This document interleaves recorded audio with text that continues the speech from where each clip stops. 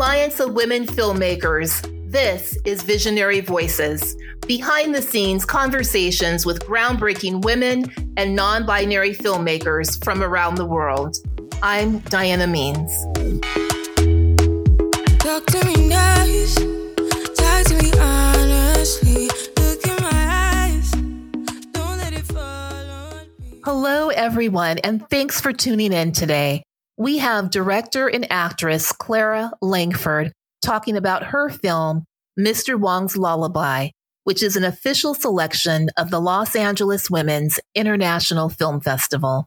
In Mr. Wong's Lullaby, a social worker, Nora, struggles to balance her demanding job with caring for her elderly father, who is an ex-POW with dementia. Clare, welcome to the show.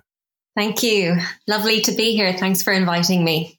Now, watching this film made me think about my mom, who worked with special needs kids during the day and then returned home and cared for her disabled brother.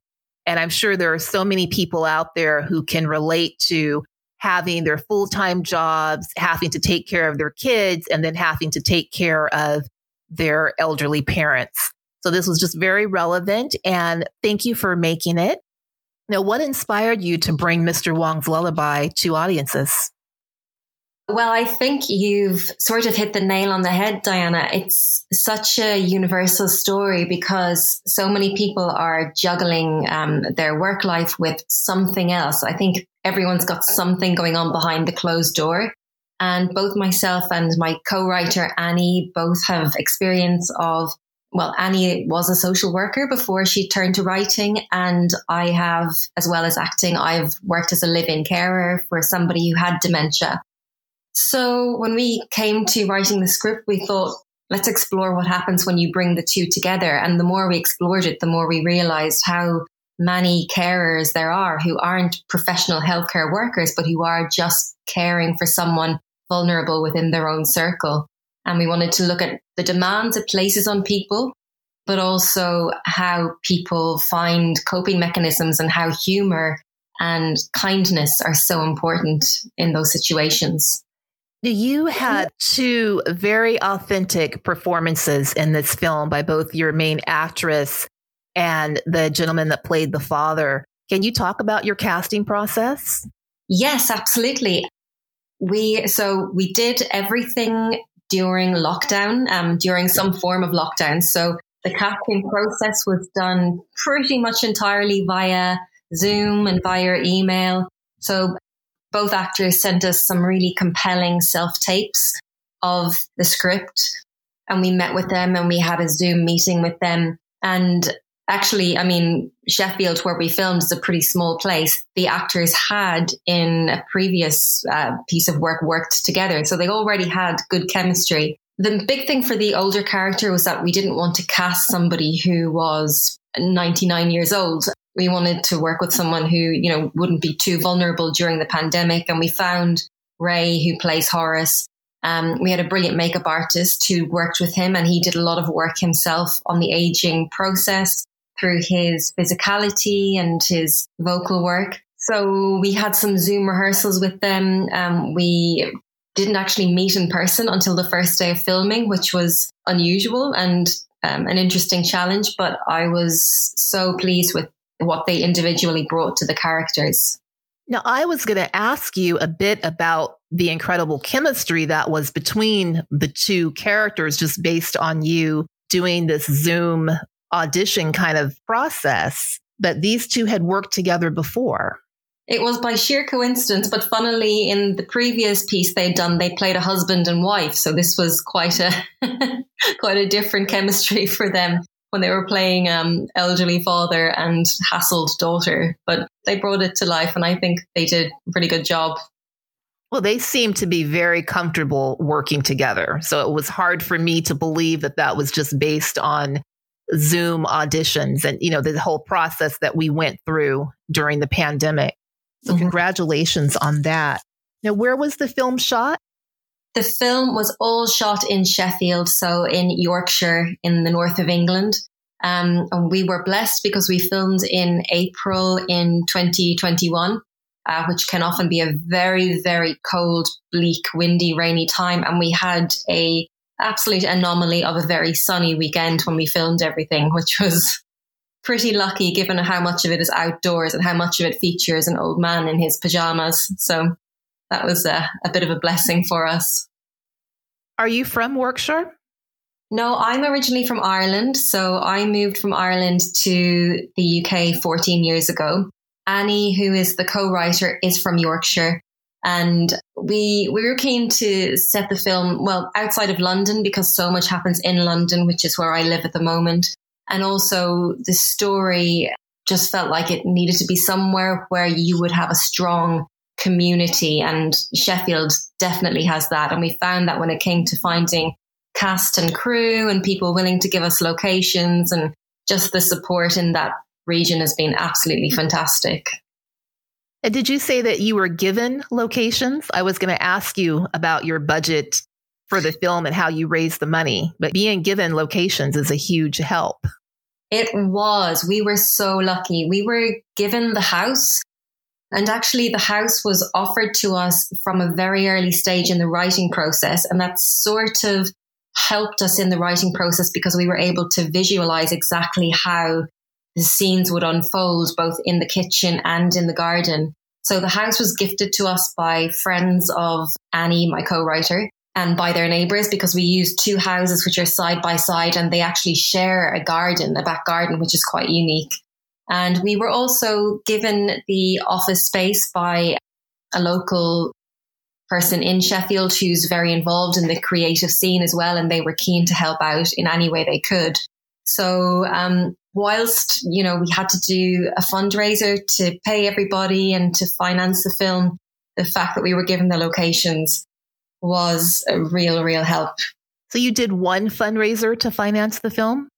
We did. We did an Indiegogo campaign, which ran from February to March. Actually, this day last year was the last day of our fundraising campaign, March the 19th, 2021. So we had an Indiegogo, we had lots of perks, and we ran some live streams and events where people came on and they gifted us some help towards the film. So we raised £10,000 in our fundraiser. That was pretty good, I think. That was pretty good. Now, I have a lot of independent filmmakers out there that are looking to crowdsource to fund their films. Talk to us a little bit about your Indiegogo process and like some of the perks that you offered. Sure. So a big part of the crowdfunding campaign was thinking about having ambassadors. So we had myself and a couple of core team members who ran the campaign. And then we had 10 ambassadors who were friends and family members who really believed in the project and who agreed in advance that they would spread the word to their own contacts. So a big part of thinking about the crowdfunder was looking at who do I know as an individual and how can I spread it out further and have this ripple effect of different people. So you have this almost Venn diagram of circles of friends and family, and there'll be a pool in the middle that are in common. And then there's all the people who you wouldn't have been able to contact otherwise. And then people could have given anything from like £5 up to £500, which some people did. We offered a wide variety of perks. So we offered people a digital copy of the soundtrack and a digital copy of the film after it finished, which was quite a popular one. We had a series of workshops, and because we were reaching out to a lot of people who are in the film or the creative world, it was quite interesting to offer workshops that would be of interest to them. So we had a local writer in Sheffield who offered writing workshops to people that they could purchase as a perk. And then we had some physical perks as well, some merchandise and things like that, which were quite popular. And then some people, just as a gesture of goodwill, just put some money in. So it was quite a variety of amounts and quite a variety of perks that people went for. It's a lot of work, but it's if you can put the time in and plan it properly and plan how you're going to set up your fundraising page so people can see very clearly what you're doing, what it's all about, and what they're actually supporting, and they can feel like they're a part of it, that everyone who put money in is a part of the team who created the film. And I think that's a really important aspect of it, that it's very much a community rather than just give me your money, bye, see you later, thanks very much. So that was really important in how we approached it. Now, some of the people that donated to your campaign, are you then still keeping in touch with them and letting them know when the film screens, or inviting them out to in-person screenings? Yes, absolutely. So we had one in-person screening that we held for cast, crew and supporters, or after we finished the post-production process, and people were invited to come along, see the film, have a glass of wine with us afterwards, and have a sort of preview of the film, which was really nice. And we had a lovely, very warm reception from everybody.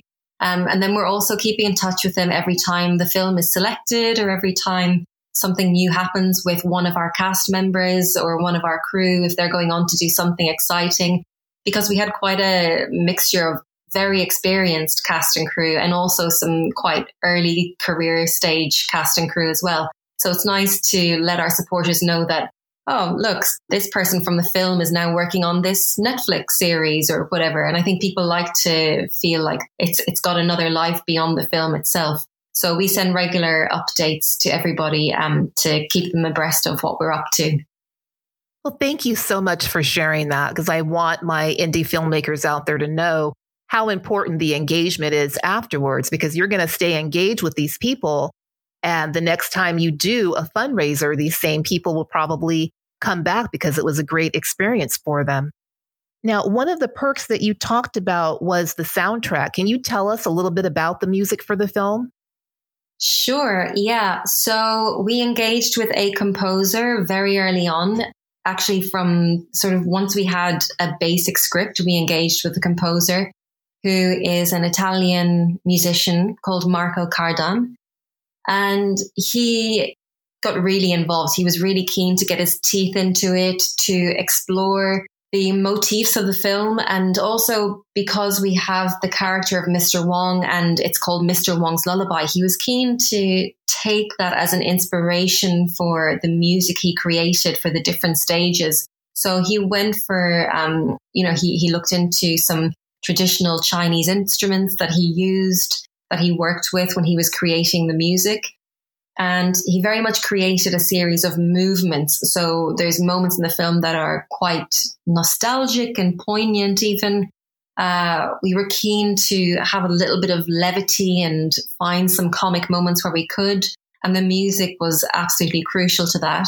And we also worked with my sister, who's an Irish singer-songwriter who created the soundtrack, the theme song to the film.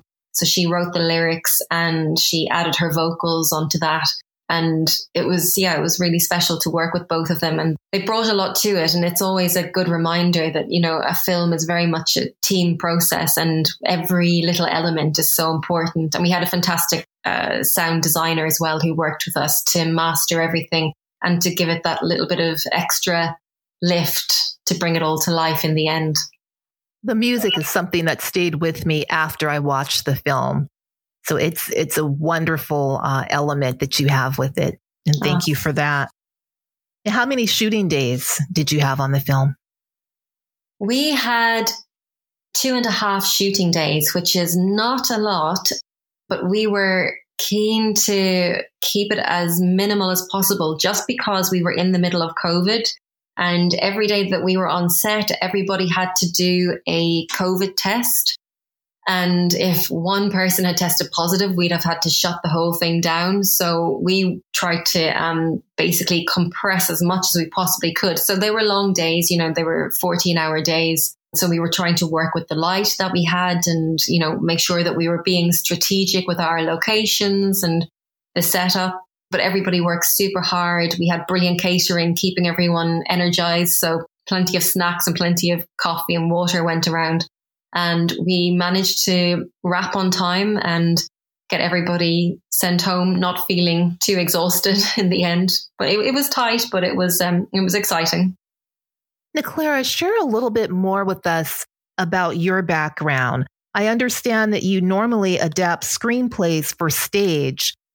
Yeah, so my background originally was as an actress, and when I was at university, I started working on adapting some scripts for stage, which I really enjoyed.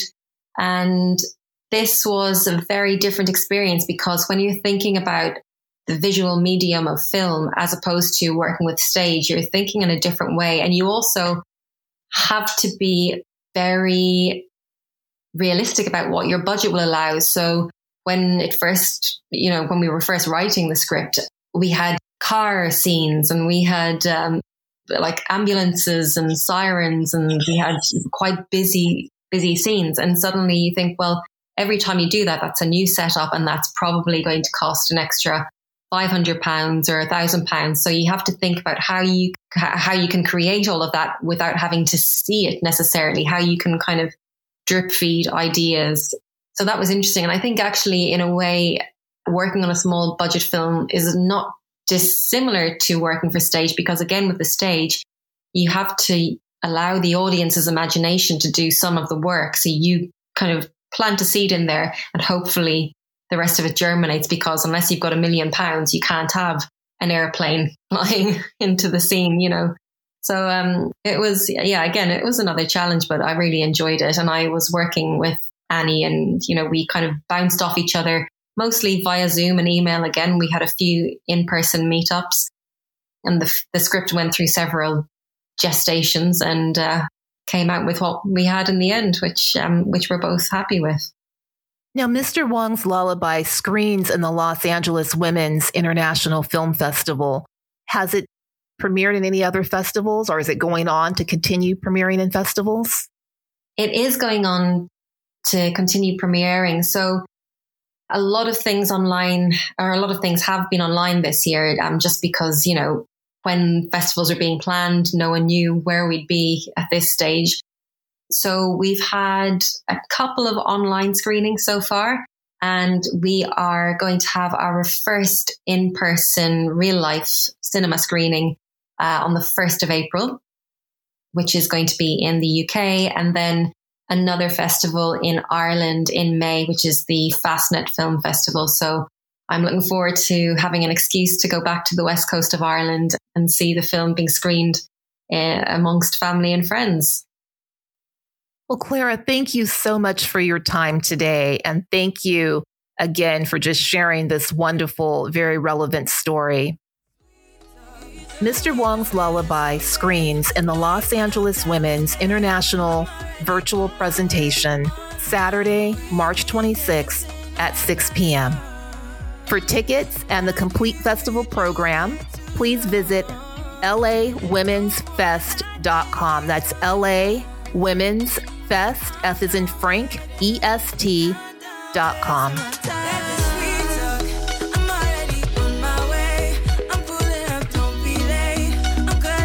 Visionary Voices is produced by Diana Means with editing from Otaku Media.